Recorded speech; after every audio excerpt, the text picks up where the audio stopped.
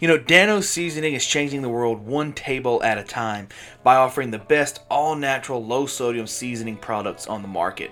Dano's goals are to provide you with real flavors to make healthier food choices without ever having to sacrifice the real taste. Dano's includes low sodium, which is only 50 milligrams per serving. It has all natural, unrefined sea salt. There's no sugar, no MSG, no chemicals, and it's completely gluten-free. Also, there's 100% natural ingredients.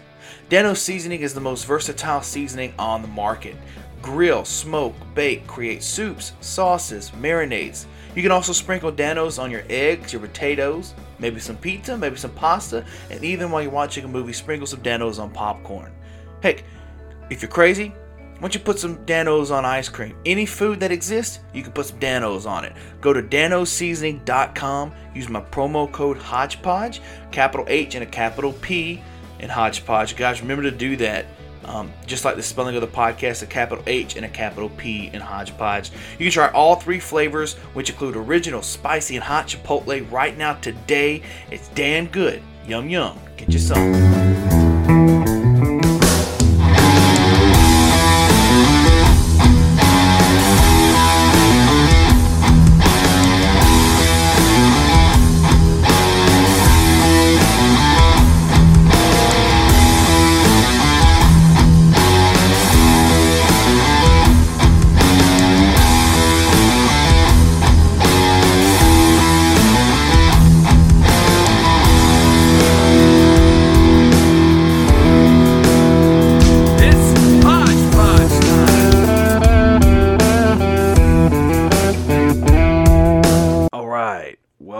To the Hodgepodge Podcast.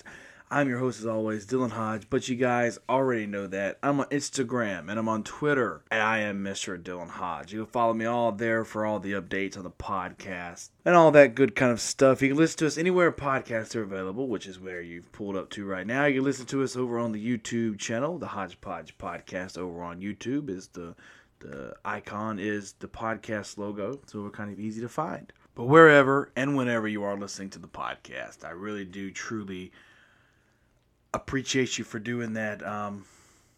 It makes my heart happy every time I see the streams go up each and every week. It just knows that I'm doing something right. And you all know it's Monday. You know what that means. Today on the podcast, we've got singer-songwriter Dan Harrison on the show today. We're talking today about Dan growing up in Philadelphia and kind of what the country music scene is like there in the land of hip-hop music.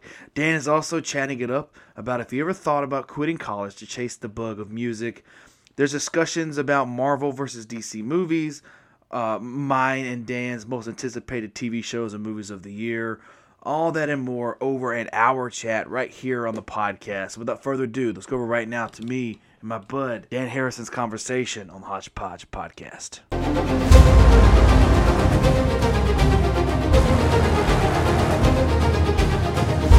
Hey, how's it going? Can you hear me? Yeah, man, what's going on, dude? Not too much. How are you? Good, man. You doing Pretty all right? tired. Yeah, tired. I drove back. I was driving back to Nashville last night from out of town, so got back late and yeah, but it's good. Looks like a nice day out and yeah, can't complain. You're in Mississippi, right? Yeah. Where in Mississippi? I am in a small town called Wiggins. It's kind of right there by Biloxi, by the beach, stuff like that. So 45 minutes from there. Cool. Well, it's nice you're near the beach. That's the only thing I hate about Nashville is, well, there's other things I don't like, but a lot I love. But the one thing I definitely don't like is how far we are from the beach. That's always been so annoying. So I grew up not next to the beach, but a lot closer. So, but yeah. So you're a beach guy? Because I'm not. I hate the beach. I can't stand it. Oh, really? That's funny. I mean, I think about this all the time because my family and I, we used to go to the beach in the summer, but sometimes we'd also go to the lake, like a lake house kind of situation. I love, and I went to summer camp for years and there was a lake, but it also wasn't far from the beach. It was in Massachusetts. So on near the coast. I don't know. I go back. I love the beach. I don't know if I love it more than the lake. it's like they're different vibes. But I do love the beach, and I sometimes joke with myself like since I moved to Nashville, I've written like a lot of beach country songs. Weirdly, that's just like a lot of songs that I've been a part of, and I love a lot of them. My real last name is Siegel.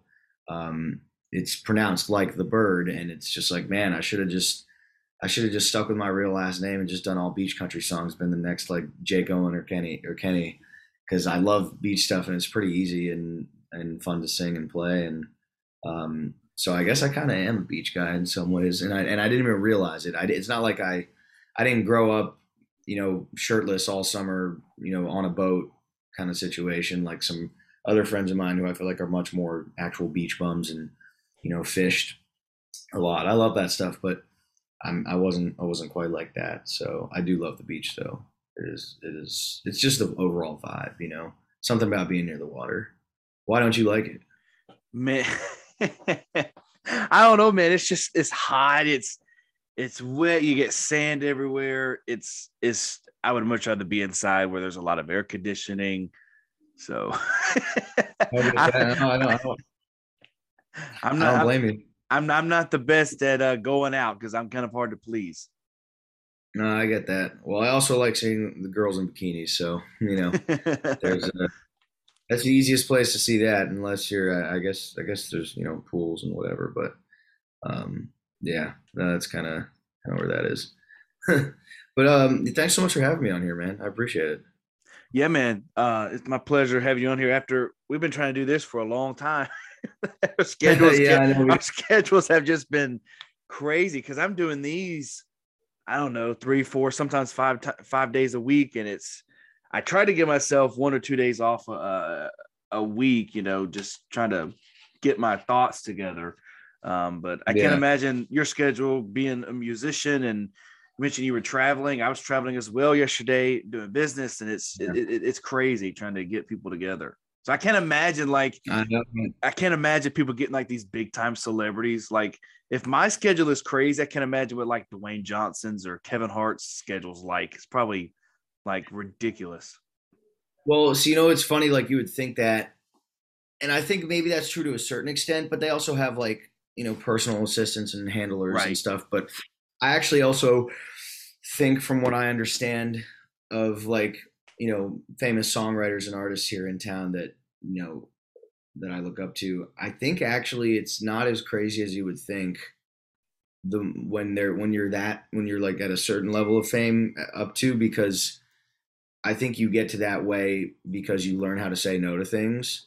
Because I feel like Right. you start off and like when you're like ambitious and wanting to do stuff like you or I, like you wanting to say yes to everything, and that's definitely what happened when I first moved here. And I still say yes to a lot of stuff, but kind of being more precious of your time, because the more famous and successful you get, the more people are going to want to ask of you and want of your time. And that's just like a common theme I've heard a lot of people I look up to talk about and say, is like learning how to say no and having a lot more free time. So I think there's always exceptions. I think there's definitely some folks that are like crazy, and they have probably like maybe more business oriented famous people, but um I don't know. I think especially maybe with musicians and songwriters, a lot of the more famous ones have like very like open schedules, because when they do, or it's at least balanced. Like they have like they're on tour or writing for like a specific period, and then they take like 3 months off. So, but they can afford to do that, because they're who they are. So, it's interesting. But yeah, I feel like I definitely feel the way you're feeling. It's rare and especially since the pandemic and things started to open back up, it feels like everyone's kind of maybe catching up, trying to make up for lost time the last couple of years. So it just feels extra hectic, And I'm obviously, the pandemic was a terrible thing, and no one wishes it to happen. But I'm not going to say I hated, you know, chilling for a little bit. For that first summer, it was cool, and then after, it's like, all right, let's let's get back to it. So, but Do you anyways, have trouble, because I find myself having trouble not just professionally but personally saying no, like because I feel if I say Oh, no, it will make me look like the biggest douchebag because it makes me, like, you know what I mean? Like it won't, but there's just something inside where it's like, I can't say no because I don't want to disappoint people. And also, it's just, I have that trouble saying no in all no, aspects. I think I'm absolutely that same way. And like I said, like I've had to learn being here, starting to say no to things, but I definitely would say, I think a lot of friends and people that know me would say that I'm a people pleaser, even though like I don't like to think of myself that way. And I don't think I am in kind of like an obsequious way or like kind of like really like, those kind of ways. But I think that definitely it's hard because FOMO is just real, especially here in Nashville. There's just like something going on every night, every day, and but you just can't. Like when I first moved here, I think I was out every night for 3 or 4 months at something, and that's cool. And that's when you first move here and you're meeting people and whatever. And I could still be doing that now if I wanted to. It's just not possible. You're going to burn yourself out physically, emotionally, psychologically. So as hard as it is to say no, sometimes you gotta. I'm starting to, but I definitely feel like my instinct is the same as yours, and I hate doing it. So there's just not enough hours in the day. I mean, I feel like there's like 10 TV shows I'm trying to catch up on that like Yeah. started and or restarted. And I'm like, fuck, I gotta watch those, but then like my friend's playing a show or like I got this show. It's like there's so much content. 10 albums dropped from 10 different artists. So like there's just saying no is really important. And I've again circling back, a lot of people have said that I look up to, or like that have given talks or whatever. I feel like I've said the power of no, and the more you do it, the more successful you become, or like the most successful people know how to say no, which is sort of counterintuitive, but it's really interesting. So yeah, but yes, it is. I'm in the same boat as you. It's hard not to. I don't. Here's how I feel about, because I also am like a people pleaser. I just find it easier to be a people pleaser because it'll get you in and out of the door as quickly as possible. It's like we were having some troubles with our neighbors, and I was like, just fuck it. Let them do whatever they want to do. I don't care. Leave them alone. Let Mhm. them do it, because it's like, if you're going to argue, then it's going to turn it into a whole spiel. And it's like, it's just easier to just be a people pleaser. But it's also like, it feels damn good when you stand your ground and you say no for the first time. It's like that sigh of relief. Yeah, I mean, so the thing with the initial rush of like saying yes and like okay, like that person is happy. You ju- I just you get it. You could get into a situation where you end up saying something with your mouth that you end up can't cash to you can't back it up. Whatever that phrase is, like your mind is saying things that your heart can't cash, or whatever the expression. If you like put too much on your plate, I mean, I was in that situation recently, where I just like said I was gonna come to this thing and I wanted to, but I got held up at this other thing. I kept saying I was gonna come because I wanted to go, but I didn't want to leave the other thing, and I couldn't. I should have just said, "Look, I'm not gonna make it to that thing tonight.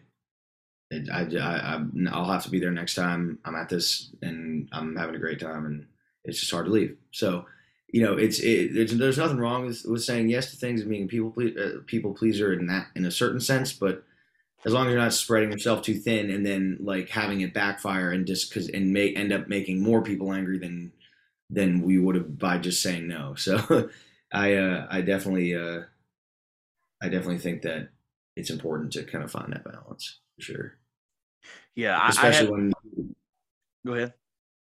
So I was especially with like someone like you or I, like we don't work regular 9 to 5 jobs as far as I can tell, at least. So when we're making our own schedule, and it's a lot easier to like feel like we have more time, but we have the same 24 hours as everyone else. What was that point in your life where you were kind of like, because I can share personally, I had a lot of people that would say, okay, let's do the podcast. And like, we would book it for a certain day. And then they would just like not show up on Zoom, or they would worry about, okay, we're booked for an hour, but I only have 30 minutes or whatever it may be. I finally had to sit my ground, and I finally had to be like, you know what? There's a new set of rules here on the podcast. New set of rules is if you don't show up on time or you're 10 to 15 minutes late without an hour warning, I'm going to charge you. Yeah. Because it makes, and I was so afraid to do that, but I was just getting so burnout on people doing me wrong, or the fact that people would just want to come on the show for 20 minutes, promote their shit and get off. And it was, but once I finally did that, and I sent it to like, I have certain publishers that come to me to interview their artists. And I was, dude, I was scared to death when I first sent out the new rules. I was like, cause they're not going to want anything to do with me. But you know, once I sent it out, they were like, we understand, man. I was like, it made me look more professional. But it's just, and you know, go ahead. And you know your worth. And so I was just saying, you know your worth, and you're like, sometimes when there's less rules and boundaries, people, it's confusing and people don't know what to do. If you set even a basic expectation, it just makes a difference. You know, we're conditioned to follow rules, or at least understand them. And so I think, I understand it can seem scary like that to like it's the same way with me. Like I having to say no to certain opportunities because I'm already involved in other opportunities that I love that are great, and I feel bad saying no to those ones, and I'm like, oh shit, they're never going to come around again. But then the people totally understand, and we find a different way to make it happen, or it happens later. So it's, I totally get that. But you got to do, you got to do what's best for you, and protect yourself and stuff that's valuable of your time. So it's especially hard when you're, I guess I would say independent or a freelancer, whatever you want to call it, kind of like the things that we are. So, I totally get that. You mentioned that you were trying to catch up on some TV shows. What kind of things are you watching nowadays that you're trying to catch up on? Well, new season of Stranger Things obviously came out. I haven't watched it yet, but trying to watch that. Never saw it. Never saw Stranger Things. Oh my gosh, man. Yeah. Wow. Yeah. I mean, I love it. I feel like it's always so long between seasons. I feel like I need to watch the prior season, but I think they'll probably do like a couple minute recap with the important highlights like they always do. So, I mean, I like that. I'm a big sci-fi and like I guess comic book, superhero, all that kind of stuff. I love that stuff. So, Star Wars, the new Obi-Wan Kenobi show. I've been catching up on that because I wasn't able to watch much about the last week or two, and trying to think what else. There's a bunch of movies I want. The new Top Gun I hear is like amazing. I have not gotten to watch that yet, and I'm like, because my parents, they're the ones, they showed me a bunch of the 80s movies, and it became my favorite year of movies. And they're like, we want to go watch Top Gun, the new one. And I was like, you know what? I will wait and I will go with you guys because you showed me the original. Let's go together and watch Top Gun. And we just haven't had a chance yet, but I'm hearing it's like the most amazing movie of all time. Like I'm hearing I know it's like, it's ridiculous. Like people are literally saying it's like not just better than the original. It's like one of the best movies ever. I'm like, how can that be? But I don't want to go into it with such high expectations of this is going to be the greatest movie, and then it just be average. You know what I mean? So like, I kind of have no opinion going into it because Top Gun's not my favorite, but I enjoy it. I always loved the original Top Gun. I rewatched it the other day, like hoping to have the time to see it this week. But then my schedule got crazy, so I probably won't be able to see it till Sunday. But I mean, I like it, and so we'll see what happens. But that's just crazy. I feel, and especially for like a long-awaited or a long later sequel kind of thing. It's amazing. I mean, Tom Cruise looks like he hasn't really aged, which is crazy. It's that Scientology coming through. Right, it's the science of Scientology. But and I'm sure special effects. I heard my dad was telling me stuff about the movie. Like he apparently is like a licensed pilot. He's always kind of done his own stunts, but Yeah. They wanted in the movie they were trying to get him to actually like fly the real plane and like the F-18s, and the government was like that's kind of where they set the line. Like, nah, we can't have Tom Cruise, even if he's Tom Cruise, he's still a civilian. Fly a $70 million plane because something goes wrong. Tom And Cruise is such a badass, because in the new like Mission Impossible, he's like hanging Mhm. onto the side of a plane, and that's like he's actually doing that like 20,000 feet in the air. And I'm like, there's no way I'm doing that. He's ridiculous. He's always been. I love the Mission Impossible stuff too. He's like kind of like Jackie Chan in that sense. Like they feel like similar kinds of actors, very physical, also do their own stunts. But yeah, no, it was badass. And so, no, but so I heard that, and then I also heard there was a lot. It was a very like real filmed movie. Like there wasn't a ton of CGI when they're up in the air and stuff. Mm-hmm. Like they were in the actual planes. They just had a real pilot in front of them piloting like a military guy. And they put cameras all around their seat in the second seat behind, and then CGI'd the back of the plane to look like the front of the plane, so that it looked like they were flying it. But they were actually in the air. The G forces and everything were real. Like it was very. They tried to keep it as real as possible. So that's like Keanu Reeves when he does the John Wick movies. Like he goes into like strict Navy SEAL training, and it's like. It's crazy. It's like you're going all that out for a movie, but then it's like, but look at the movie you got in return for them going the extra mile. Oh yeah, it shows, man. I mean, it's the same thing in music. Like, there's a lot of technology that nowadays that you can CGI stuff or fake stuff and like similar equivalents in music, but it always comes across more when you do the real thing and you put in the actual work. Like it always, I think, makes a lasting impact.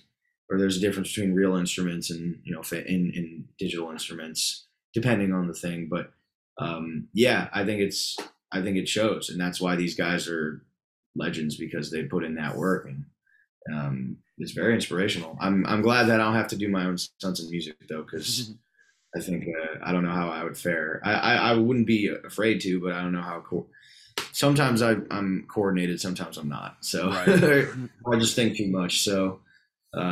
But yeah, no, really, I definitely want to see that. So there's probably a few other things I can't think of off the top of my head, but there's just so much to see. So, what's a certain TV show or a certain movie that you watched and you're like, wow, that's me? Me. That's me. In what sense? Like, okay, I'll give you an example. Like, I am one of the biggest fans of Breaking Bad, right? I consider that to be one of the greatest shows to ever be created. Well, then, yeah, most people do. Well, then they created Better Call Saul based on the lawyer in Breaking Bad.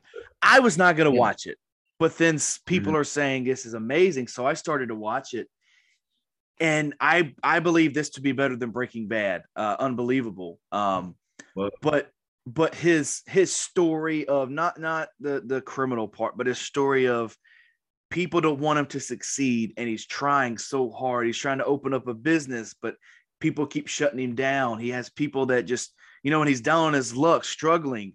And I seen that in myself. I was like, wow, that's kind of like me to a certain extent, and to a lot of people.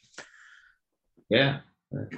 I have to think about that.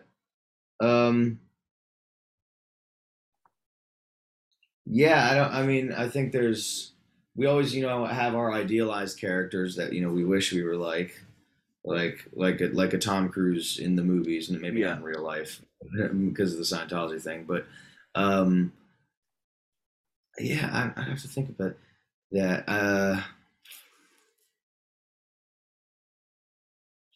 Off the top of my head. Well, if you just think about it, if you just think about it throughout our chat, you can just throw that out there. You ain't gonna right now. Sometimes questions like that catch you off guard, and I'm like, shit. I feel like the second we hang up, I'll have the answer. Yeah. But yeah, I'll marinate on it. I'll marinate on it. I mean, I know I don't know. I always kind of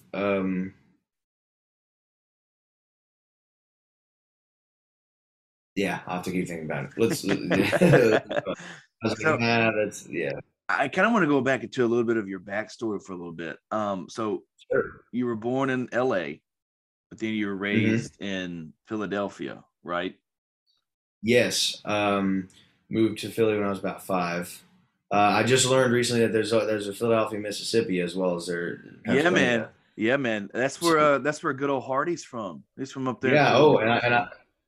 and I know that as well. I have a dream. You know, if he listens to this podcast, my dream is he's one of my favorite writers and artists in town. I'd love to get in a room with him someday and write a song called Philadelphia. You know, about his Philadelphia versus my Philadelphia, That'd be kind kind of of cool. bridging.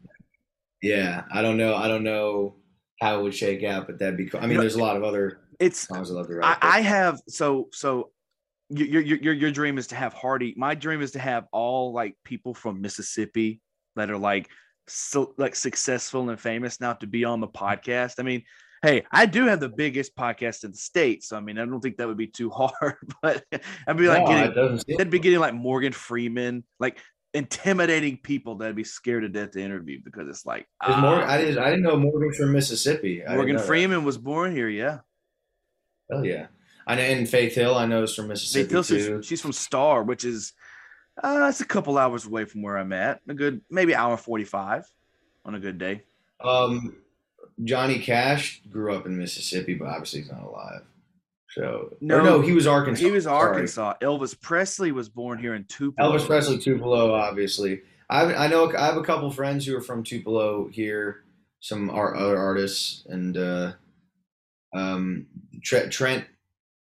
What's his name? I can't remember. He won American Idol a few years back. Trent Tomlinson? Uh, no, not Trent Thompson. I Okay. love Trent Thompson. Is I he think from he's Mississippi too? I think so. I think so. There's another. It's a much younger Trent. He's like blonde, short hair. He won American Idol. Like Oh, okay. I'm not sure. I have to remember his last name. He had a song on the radio called "There's a Girl." Let me walk it up. We'll look it up real quick. I don't know. Hmm. But while, There's a girl. but while you're looking that up, I got a Yeah, question Trent Harmon. Trent Harmon. Sorry. about growing up in Um, Philly. Trent Harmon. That's it. That's it. Yeah. Okay. yes. I know you. Okay. I know you're talking about. So, but growing up in Philly, is country music big over there? I mean, I would imagine not because I figured it'd be like a big hip hop scene. So I mean, I grew up listening to a lot of classic rock and hip hop. Okay. More so classic rock, like big into like Van Halen and Springsteen and Queen and John Mayer. Not classic rock, but like current rock of the day, blues and stuff like that. Funnily enough, I didn't realize this until I was older, though. But the radio station in Philly is XTU is like one of the biggest in the country. The market in Philly is actually pretty huge because it services the whole surrounding area, of which there's definitely like a high concentration of country fans in Jersey and Delaware and Virginia and Maryland, like parts of, and certainly like once you get outside of Philly and Pennsylvania, it can be pretty country for sure.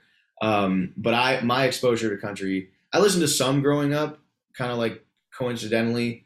I remember seeing Walk the Line when I was younger with my dad, and he liked Johnny Cash a lot, so I listened to a lot of Johnny Cash, and that movie always made an impression on me. My mom she loved Shania Twain, and there's a funny kind of overlap with Shania Twain and classic rock because her ex-husband, Mutt Right. Lang, who Right. wrote and produced all their songs with her, he was also one of the biggest rock producers ever, like AC/DC, Back in Black, Def Leppard, except like iconic. Crazy. It's ridiculous. Crazily iconic. Crazy iconic. And then wrote and produced all the amazing songs with Shania too. So love Shania, always love Shania, and listened to a little bit of Faith Hill and Leanne Rimes and Gretchen Wilson too with my mom. So a lot of like the '90s and early 2000s, like kind of women of country, which I think is such a classic and amazing era in country music. But I didn't really like get into it until college. I went to college down in North Carolina, and just kind of just being there, and that was what a lot of people were playing all the time, and I just got a lot more exposed to it, and had friends that liked it, and were like, oh, you got to check this out and listen to this guy or that, and so I had direction that I didn't have before. So that's kind of where it came from. It's funny. Hardy was on a podcast, the And the Writer Is podcast, Right. and he said it blew my mind, and it like, I mean, he's from Mississippi, he's from the country, he's he's still raised that way, but he apparently didn't really start listening to country music until he was 18. He was more into rock and metal like I was. Right. See, I'm a little bit different because when I was growing up, my mom and dad, all I was allowed to listen to was country music, because everything else, That's great. everything else was considered to my mom devil music. Like, I mean, there was no way I was going to listen to Gene Simmons and Kiss. There was no way I was going to listen to any of that, because their artistic portrayal of the devil, she always thought that they were devil worshippers. Like, it was crazy. I mean, it was definitely an image they put on. There was a bunch of Jewish guys from New York. Right. Right. But I started listening to classic rock maybe around, I don't know, 7th, 8th grade, I would say. And then it kind of just took my mind to a whirlwind. And that's kind of, I listen to country as well, but it's mostly it's classic rock. That's my favorite genre of all time, I think. I mean, I love classic rock. That's what made me who I am in a lot of ways. I think and that's, so country music, what drew me in was like the songwriting and the lyrics and stuff like that. But sonically, what country music is today is more like classic rock. I mean, there's like obviously like there's hip hop and pop elements, but the generation that we're a part of that is making music in Nashville now grew up with classic rock just as much as, and like John Mayer and hip hop stuff as they did with country music. So it's all those kind of influences being molded together, and you're hearing in so many different ways. I think country in a lot of ways is what rock used to be or has been for a long time. It's this kind of overarching genre that has a lot of different subgenres that are being played around with. I mean, it has the classic and the traditional stuff that'll always be there, and the traditionalists that stick to that stuff. But just like country had or rock had blues rock and progressive rock and jazz rock and all these different like hybrid things where people would explore and create new and crazy sounds, or punk rock. Like, I feel like country is sort of having that experience with all the different vibes, because you can have something from the same radio station playing a George Strait song to playing like a Sam Hunt song, or some other guy who's super poppy. And I think that's great. It's a testament to country's vitality and how so many different people can relate to it and feel that they can use that genre to express themselves in a way that's authentic and relevant to them. Because I met Ryan Hurd one time, and he was talking about how, I mean, he's from Michigan. He's not, a country boy either. But it's just what drew him to country music is what drew me to country music is the authenticity and the storytelling. Because I grew up playing guitar and singing from a young age, but I didn't really honestly start songwriting until later, because as much as I loved the classic rock songs and all that, I didn't really know like how to write a song like that. Like I could like I can make guitar parts and like, but lyrically, and maybe it's because I was young and didn't like have a life experience, but I just didn't know what to do. And for whatever reason, when I got to college, like it all kind of came into focus, and like, oh, you can just write about your life and even be like whatever you want. It just made something clicked. It just made sense. And I was a philosophy major in college too. And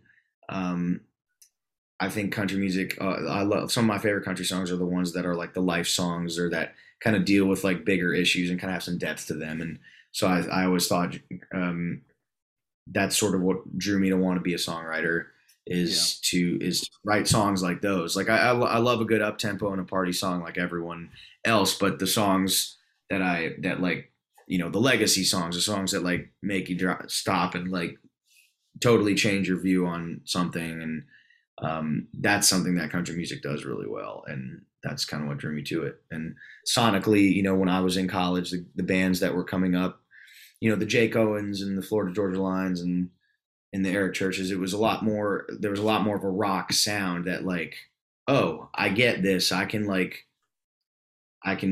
love to make songs like this and feel like I can credibly sing, my kind of thing with that sort of sound, and that would work. So yeah, long story short, No, it's I good, man. basically kind of got drawn to it a little later, but yeah, I love country music. And I love so many genres. To me, like especially in this day and age, with streaming and everything, genre is becoming less and less Mm, strict, mm, and it shouldn't be. Like I get having fidelity to certain things, but it's mostly genre was created for like marketing and label and radio purposes.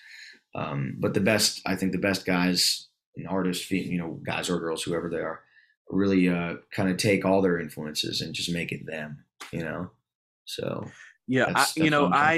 I enjoy the evolvement of music in general, but I also love the artists that can admit that evolve needs to happen. Like I was chatting with my buddy Jeff Bates a couple of weeks ago, and we were talking about how he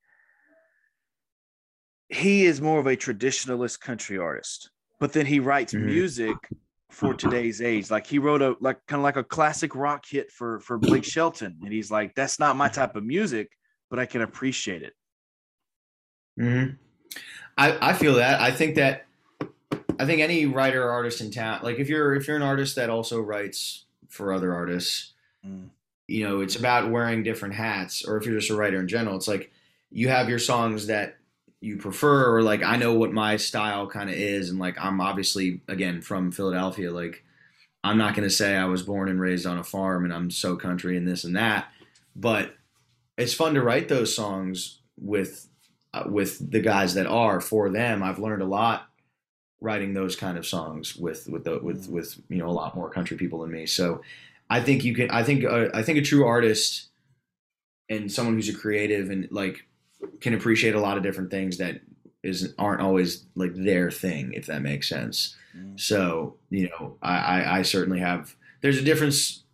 I'm always trying to write a song that I would write or that I would also record or sing or play. But um, sometimes obviously if I'm in a room that day and it's very specific to that artist and they have a very different life experience or brand or approach, you obviously write for them. But I can totally appreciate. I'm kind of I guess maybe more the opposite. Like I love the traditional stuff and totally appreciate it. I lean a little bit more modern and pop and kind of rock stuff and so yeah, it's I totally agree with him completely.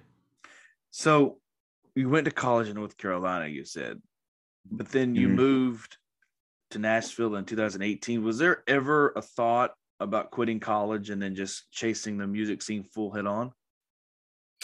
You see, I started off as a music major in college. I went to run track first. I didn't go to like a Belmont or a Berkeley or one of those specific. I went to Wake Forest and I loved it. It was a great time, but I didn't really I didn't think about the actual specific music schools too much, and probably should have. But I was taking some music classes, but it was like more classical and like music theory. It wasn't really.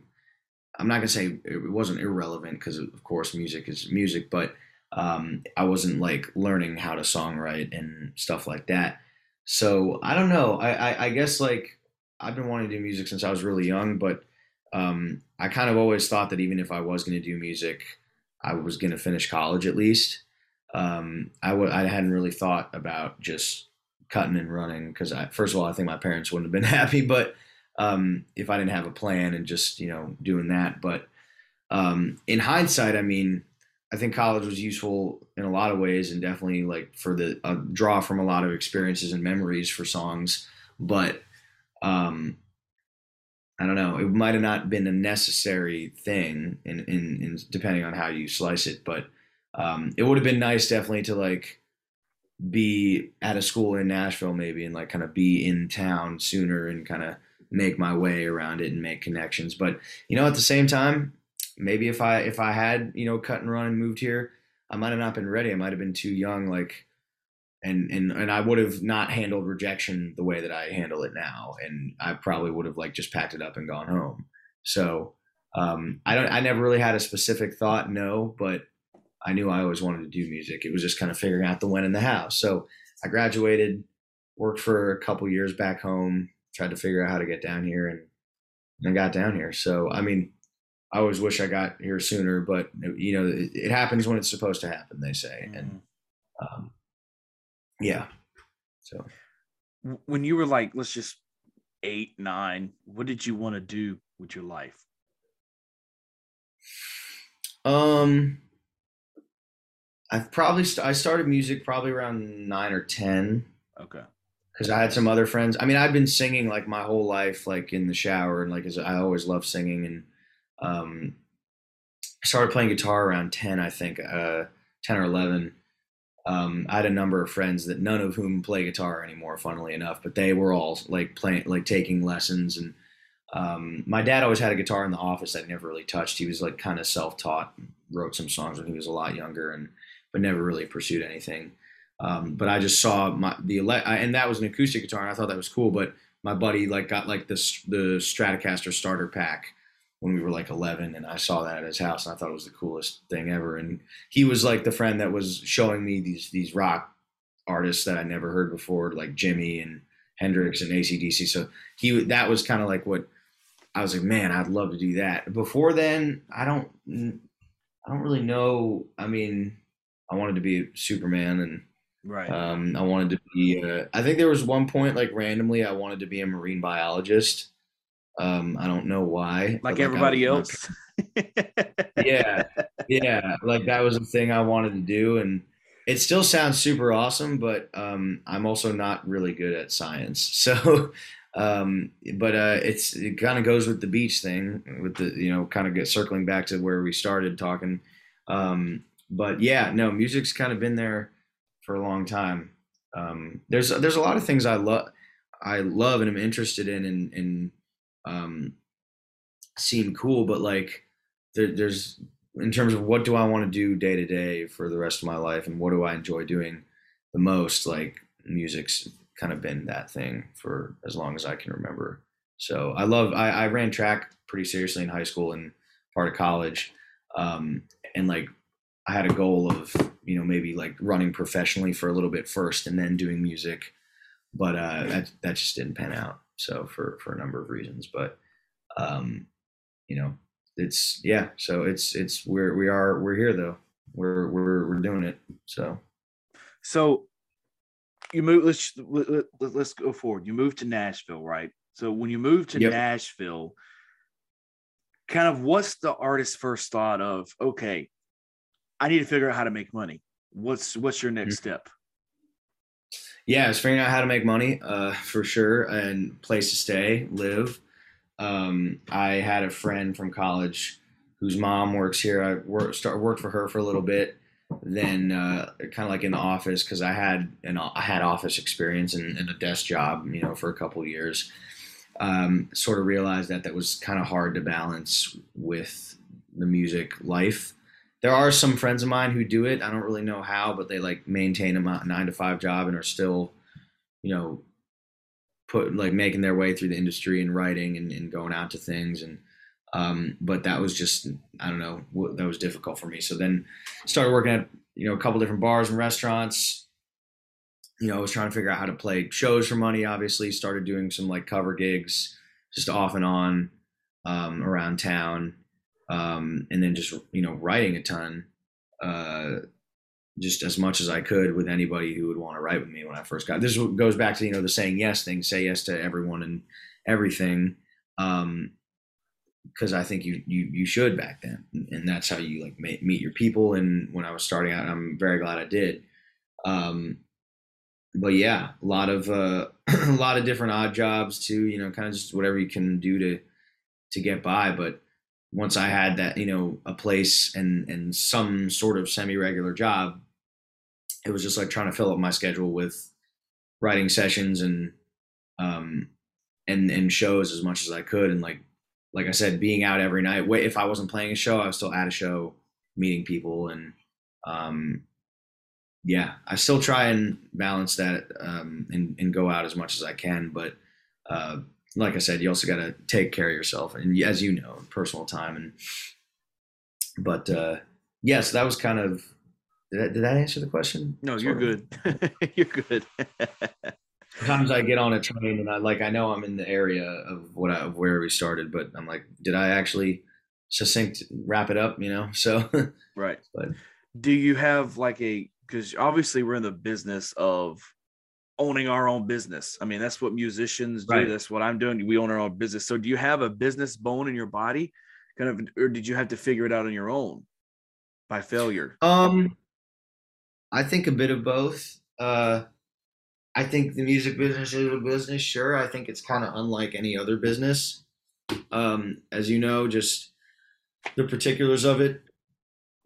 My dad's a businessman and a hardworking guy, and he's always been inspirational. And and thankfully always been supportive of my dream. But something that I kind of learned from him was to, hey, you can have a dream and know that you can't have everything planned out, but at least have a couple steps. Don't just go in flying blind. Like, okay, you're going to move to Nashville, sure, because you want to become a successful, country artist and songwriter.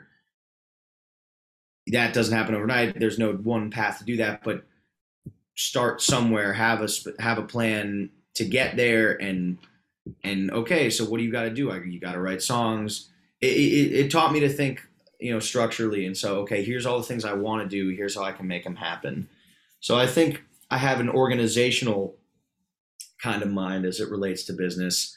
I can't say that I'm the best with investments and money, or like that stuff is just not my wheelhouse. Like, I mean, I'm good with like personal finances, money, but um, the business, like negotiations and just marketing, and so like that's just not my strength, and I don't think that's any like true creative strength. I mean, there's certain things that we're good at and know, like related to, like, because some of the content stuff in TikTok and social media is like is creative and related to your music. Obviously, a lot of it's not, but there's definitely some on that side of the business that's fun and cool. But so I think I definitely have a familiarity with kind of business mindsets and thinking, and sort of the organizational, strategic kind of approach to things. And I think that definitely is, again, maybe what goes back to like why I probably didn't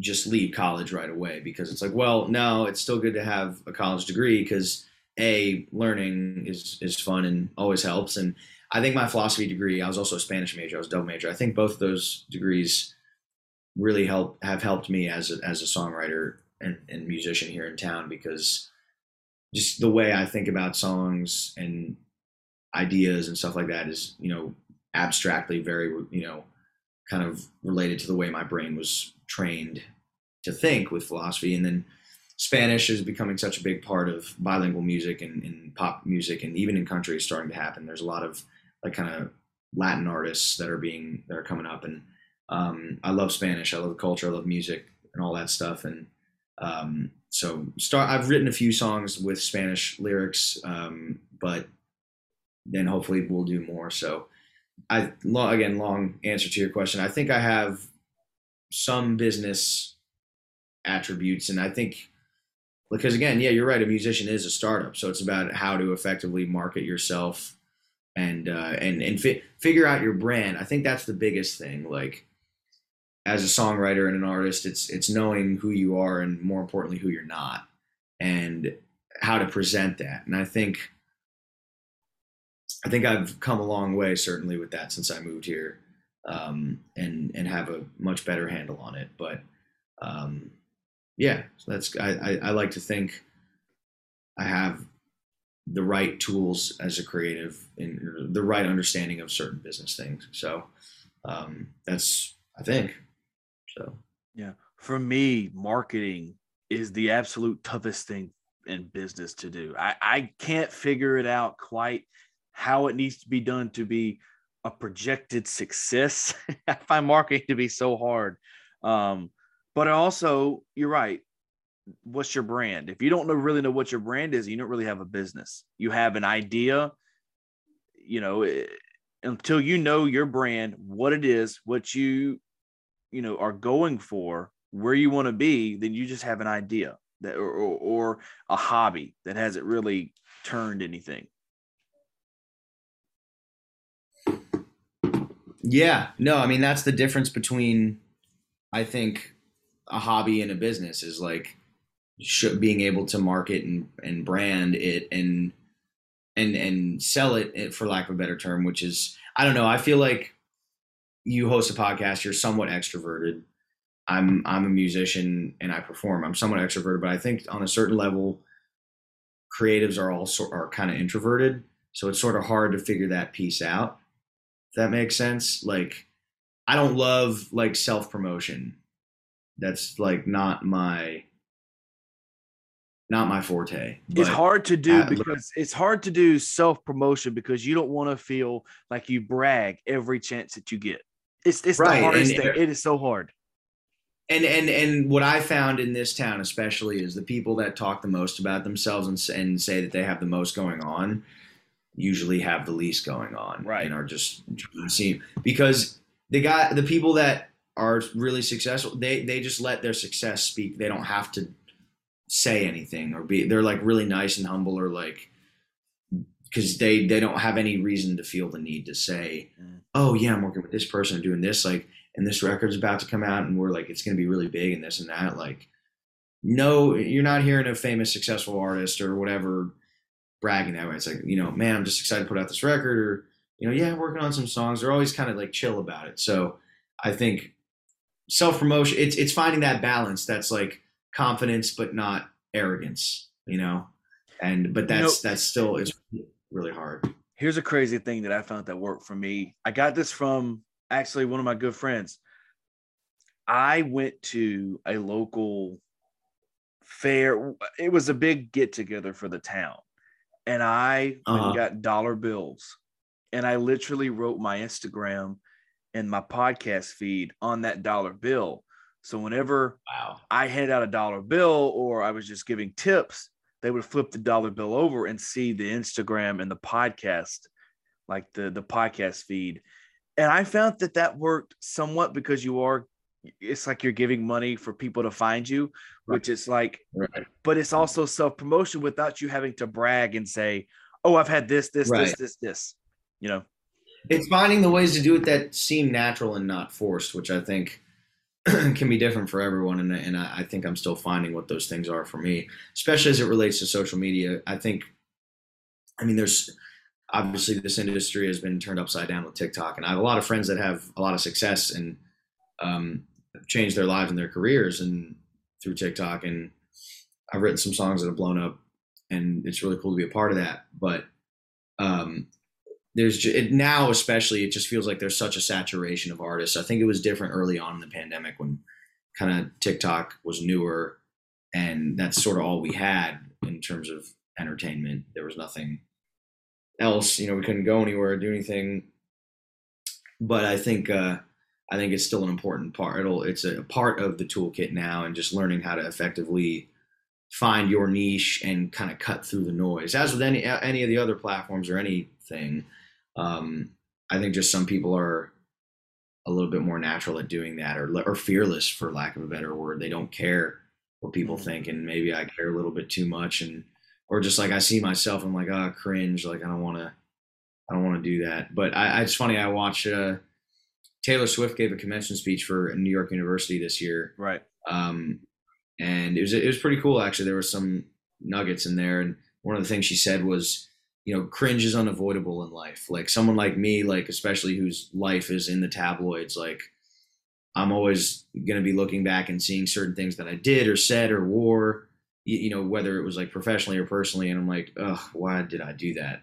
And I feel like you just kind of got to live and you learn and you move on and you keep growing from it and find the things that don't make you cringe that best represent you and how to present yourself. So it's all a process. We're all on a journey, but yeah. So kind of as we wind down here, man, we've been going about an hour.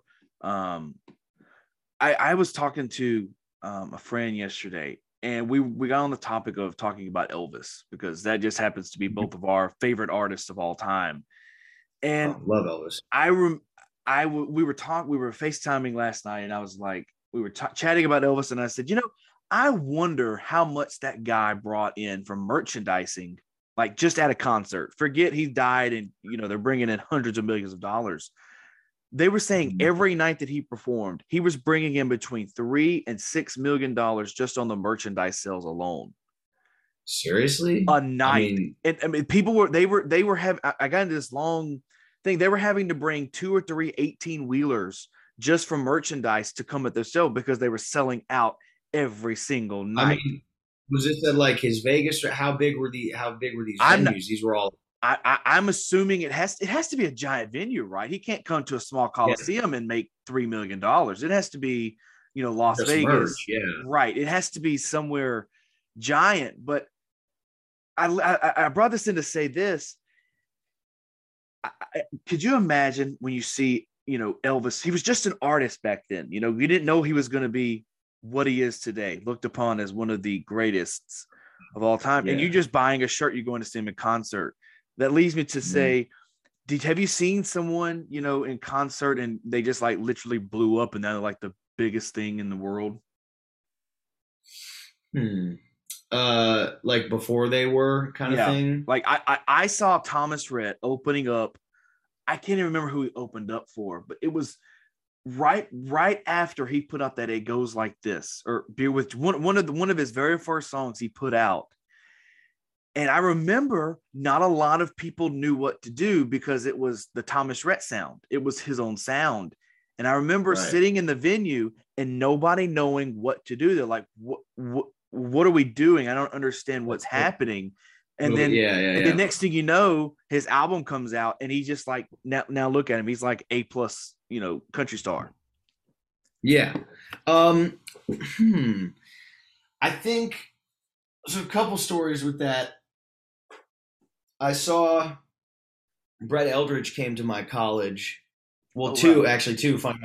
My first semester of college, Josh Thompson, who's a huge songwriter in Nashville, but he was an artist at the time. And that was one of the first records that got me like into country music. He came and played, and obviously like he's still not like a household name famous wise. And he writes a lot with Thomas Rhett, but that was someone who like I didn't know. And then I didn't even realize like till years later, like, oh my God, he's written all these, like, and it was that guy. And I love that first record. And so that was pretty cool. Junior year of college, Brett Eldredge came to my school. And apparently, I don't remember this, but apparently Russell Dickerson opened for him. Okay. And Brett had just put out his first record, which I love. And I love all of Brett's stuff. Bring It Back. I think. Yeah, Bring It Back. I think he's one of the most underrated artists in country music. He's just so good. His tone, his voice. Let me tell you something. I don't listen to a lot of Christmas music when it's Christmas, but when you put on Brett Eldredge's Christmas, dude, that guy has a voice on him that is like angelic. I don't know what it is, but that guy will serenade you, and it's crazy, man. He's the country Sinatra, like I've been saying. Yes. He's a country crooner, like or Michael Bublé, like. He's that. He's so, I agree. I don't really particularly care for Christmas music either, but, and I haven't heard his records that much, but I'm sure that I would like them for the Christmas ones. But yeah, I love his stuff. And then he got a lot bigger, obviously. He was pretty new back then. The craziest story though is one that like I wasn't even there for, and I'm so upset, like kind of more in line with your Thomas Rhett one. I studied abroad my junior year of college in the spring semester, and apparently when I was gone that spring semester, a guy named Sam Hunt came. Wow. And it was spring of 2014. He only had like just put out the mixtape, the acoustic mixtape. His record wasn't out, but like, man. And people told me like, and I'm like, oh cool, I didn't miss anything. Like I was like, I hadn't heard of that guy. So, but he's like literally one of my favorites as a writer, as an artist, like to this day. And I like can't believe I missed that. Like I wouldn't have known, obviously, but it's just like, damn, that you want to talk about someone who people didn't know what to do with, and that changed the game, you know? So I saw Sam Hunt. Man, I think he had a couple of songs that he come to a local festival we have here every year. That guy could put on a show, man. Sam Hunt is, I mean, he was tearing the house down. I mean, he closed the show with like House Party, and it was literally a party. I mean, they were throwing confetti down. It was amazing what Sam Hunt could do. Yeah, he's incredible, man. I feel like And I've heard so many stories about him. He has such a high standard. Like he's almost like a pain to write with. I hear because some of his songs take like 5 writing sessions, like over 6 months to finish. Like he's just so particular and very much like. But look what that's done for him though, being so particular. Totally. You know what I mean? Like I would sit through 12 writing sessions for 12 months. You know, just to have a writing credit on Sam Hunt's song because they're just so particular how they go. You know.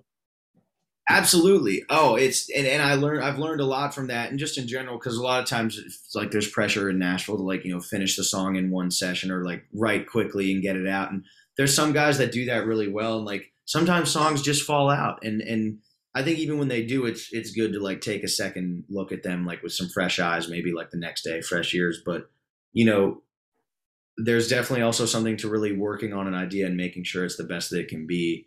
And finding that balance. So I admire that. And he doesn't compromise, especially when it comes to his stuff. So that's definitely a kick myself. Like, holy shit. I might've even like had the chance to meet him back then. Cause I like briefly met Brett, like, cause he was just so new. I don't know, maybe not, but I just tell myself, it would have been so cool. It would have been so, man, to see Sam that early.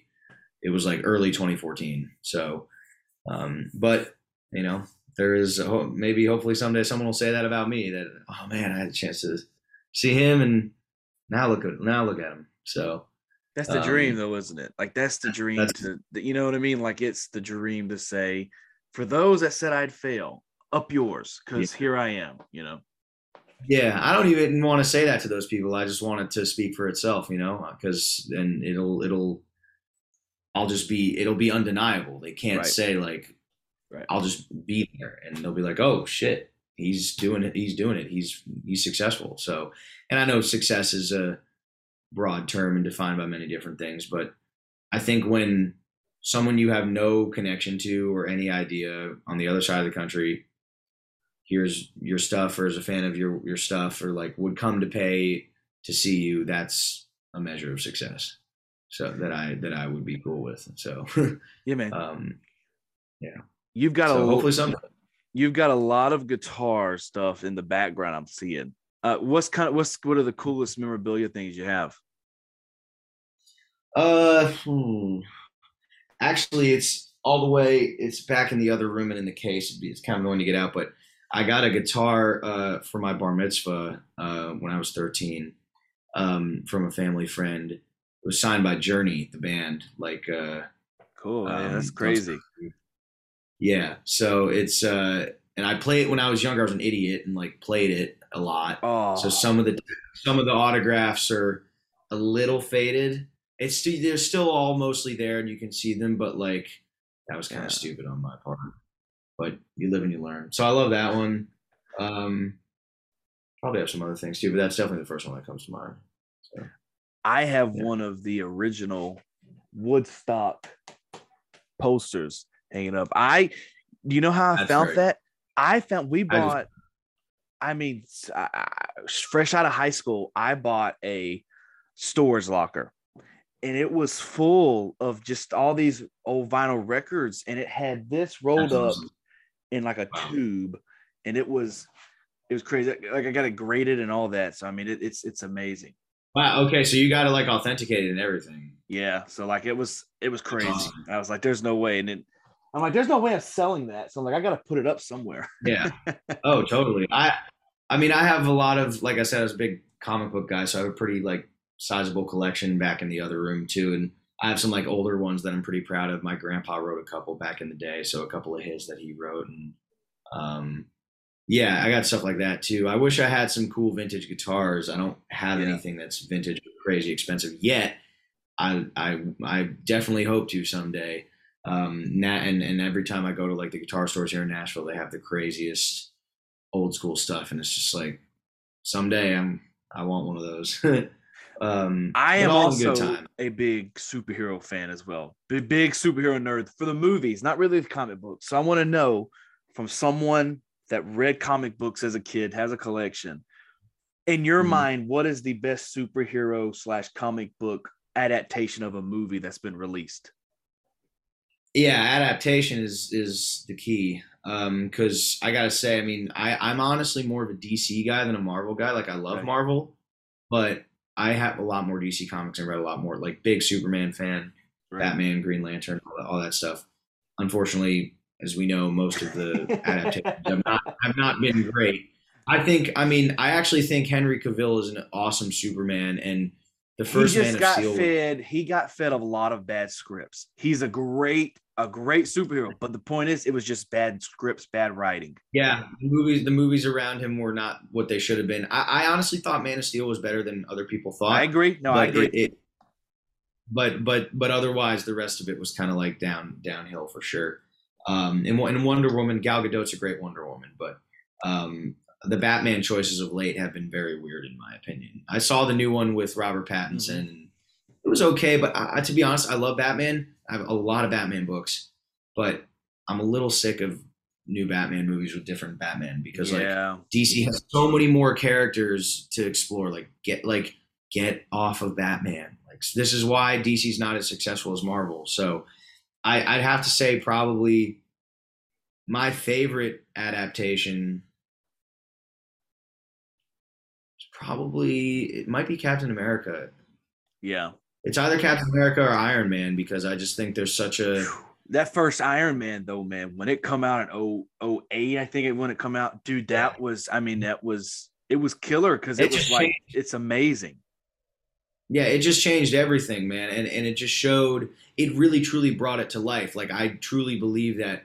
It's funny because I think a lot of people forget Chris Evans, guy who played Captain America, was like played Johnny Storm in like those old Fantastic Four Yeah. movies from like yeah, which is funny. And there's been a number of those actors that played that have kind of double dipped in these universes. Like, wait, you were this guy, now you're this guy. You can't be both, kind of thing. Or See, like, that's where I but stand with if you have ever played a superhero successfully or failed, you should not no longer be allowed to play in any superhero movie, a villain, superhero, anything, because it confuses people. Like, yeah, you are that. You are that. So, but I loved. I mean, man, I also really think that the new Spider-Man, all of the different Spider-Man have been great and kind of like different versions of Peter Parker. But to me, like the Tom Holland Spider-Man is the most. right, Um, right. well, actually, you know what? I love the Tom Holland one. To me, like the most accurate and the best adaptation in my mind is actually the Andrew Garfield one. I take I that back. agree because what I still say Tobey Maguire is the best just because that's what I grew up on. I went and saw all the movies Yeah, in we theaters grew up. as a Yeah, kid. But when you actually look at the data, the Andrew Garfield Spider-Man was actually using the comic book type of comedic that Spider-Man was. yeah. You know what I mean? The Like, personality a lot more right, faithfully. Like it he still dealt with serious shit and was always having a right, life crisis, one life crisis after another, kind of like Toby Maguire. But he had the humor and the wit, right. and of course, and in that same vein, how could I forget Deadpool? Deadpool's adaptation, amazing, legendary. Ryan Reynolds was born to play Deadpool, perfect. Like that's probably actually number one if I had to say anything. But Andrew Garfield's Spider Man is up there because to me he's the most accurate from the comics. Like that had serious shit and drama and heroism, but there is a humor there. So and I think Tom Holland has the humor piece too, but he's like the high schooler. To me, I always imagine Peter Parker as like mid to late 20s, trying to figure out his life, like on the verge of success as, personally, professionally as Spider-Man and with, Gwen or Mary Jane or whoever, but dealing with a lot of crises. And then but he has that humor. So to me, Andrew is like the most comic book and comic, obviously, of all of them. And then, but Deadpool, yeah, no, Deadpool's got to be. He just is Deadpool. I mean, But Hugh here's Jackman is Wolverine, and did you see the new Doctor Strange? not yet, man. And I'll tell you why. I will tell you why. Marvel, after the last Avengers, right? After the Mhm. last Avengers, they got rid of everybody, the older people. To me, Marvel has just become this big pile of boring. There's really no characters that I care to see anymore. I wouldn't see the Doctor Strange if it didn't have anything to do with what happened after the Spider-Man. Like now you kind of have to watch it. So like They got Thor coming out, Guardians of the Galaxy, Yeah. sure. But I just find that once they got rid of the original Avengers, there's really no standstill giant superheroes that are gonna capture my mind to go back and watch. I think there will be. I think they're kind of just trying to make sure to not overload people and make them tired of it. I'm hoping. But I hear what you're saying. I do. Which is why again I thought DC had an amazing opportunity. They were trying too hard to like be like Marvel and catch up. Like the Justice League, the Dawn of Justice movie with Batman and Superman. It's like they're fitting like four things in one, like six things in one to try and catch up. And like, oh, it was a Justice League movie already. The great thing about Marvel is it was this gradual build, and then like the post credit scenes where it's like, oh, they're hinting at this guy and that guy, and it's all coming together. So when the actual Avengers came together, it was amazing. I find this the best thing about Marvel versus what DC should do. There's three different Spider-Mans, right? Tobey Maguire, Andrew Garfield, Tom Holland. What they did was to counter-react and say, oh, we've had three people play Spider-Man. Boom, they bring in a multiverse. Makes sense why there's three in different years. They could, if DC could figure out a way to do that with like Batman or Superman, I think it could counter-react the way DC's heading. Could. I think also, and DC's never had the autonomy in a studio the way Marvel has with Kevin Feige. Like, sure, Jeff Johns and some people from DC Comics have worked on DC films, but from what I hear, it's always like been the studio heads and the non-creatives have kind of like been running the ship, and that's not the way you want to do it. So, like Suicide Squad's a great example. Like they made two movies, and both of them, like one was better than the other, but they still weren't that great. And they were hoping that was going to be like their Guardians of the Galaxy, you know? Dude, did you see Peacemaker? Did you ever get a chance to watch that? I need to get, that's one of the shows. Thanks for reminding me. I watched like the first two episodes. I'm going to tell you something, man. It's fantastic. I like it. It is. I like it. It's one of the, and surprisingly, I'll tell you, it's one of the shows that had me going, damn, I can't wait till Friday. And then when Friday happened, it was like, okay, I'm done with my stuff. I got to watch it. Like it's one of those shows, surprisingly, that took over. 100%. Yeah, no, I've heard, I really liked what I watched. Sorry. Long day yesterday.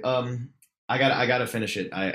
It's great. So I do like that. And John Cena's hilarious. He's one of those guys. He kind of reminds me of Mark Wahlberg. Like they kind of look similar too. Both, former like. As in that they're not great actors, but they try really hard. It makes them good because they try really hard.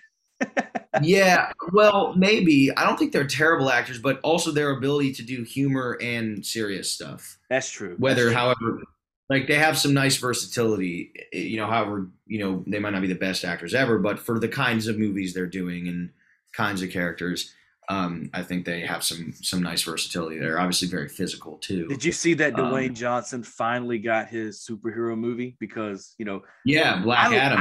I love Dwayne Johnson, but for me, he was trying to be a superhero too much in movies. Like it was almost always too much. That's just like what he is. Yeah. Right.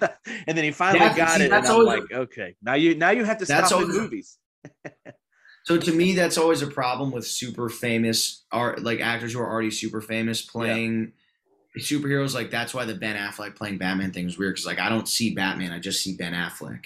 I don't see Robert Pattinson.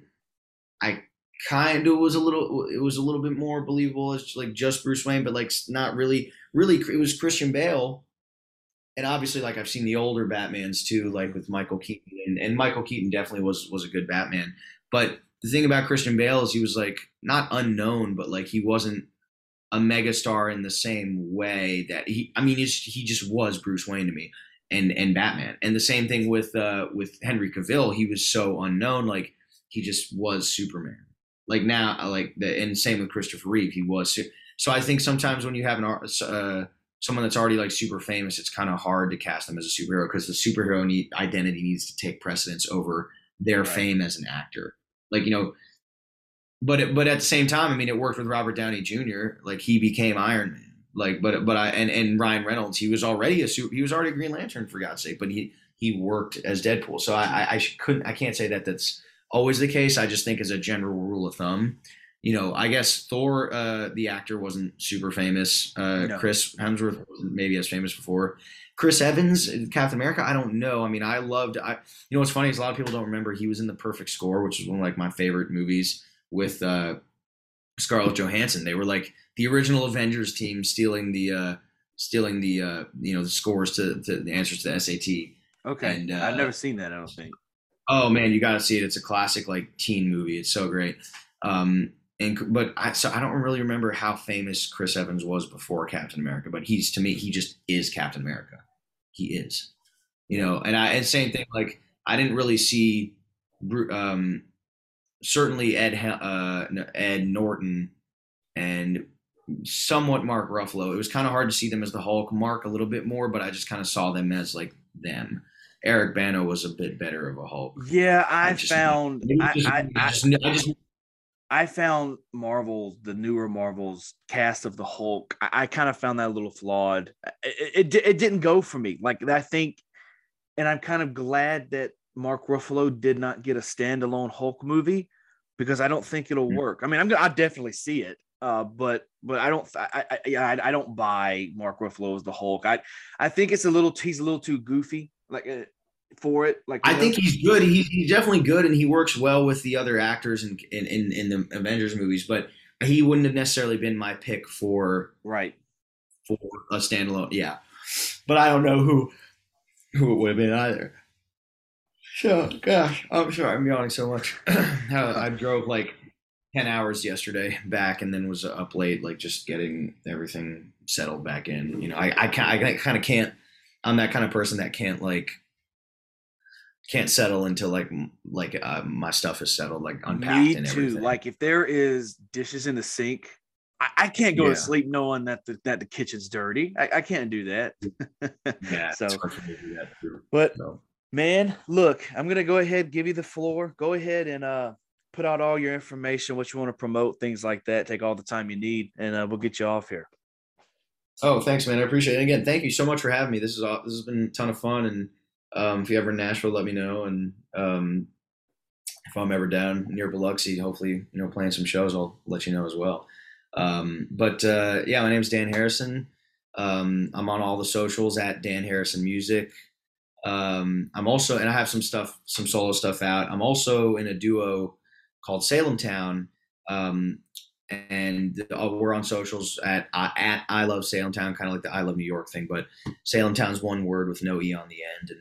And been putting out a lot of new music with them. We're going to be on the road pretty soon, and got some new music coming out, and super excited about it. And got a lot of fun things in the works and music with other artists. And so yeah, if you guys, anyone wants to check it out, just go to wherever you stream music or on Instagram. So. Cool, Dan. Look, man, I appreciate it very much you doing this, and glad we finally got our schedules aligned and we were able to do it. Me too, man. I really appreciate it, and love to come back anytime. Absolutely, dude. All right, dude. Have a good one, man. I'll let you go. You too. Take care. Peace. Bye.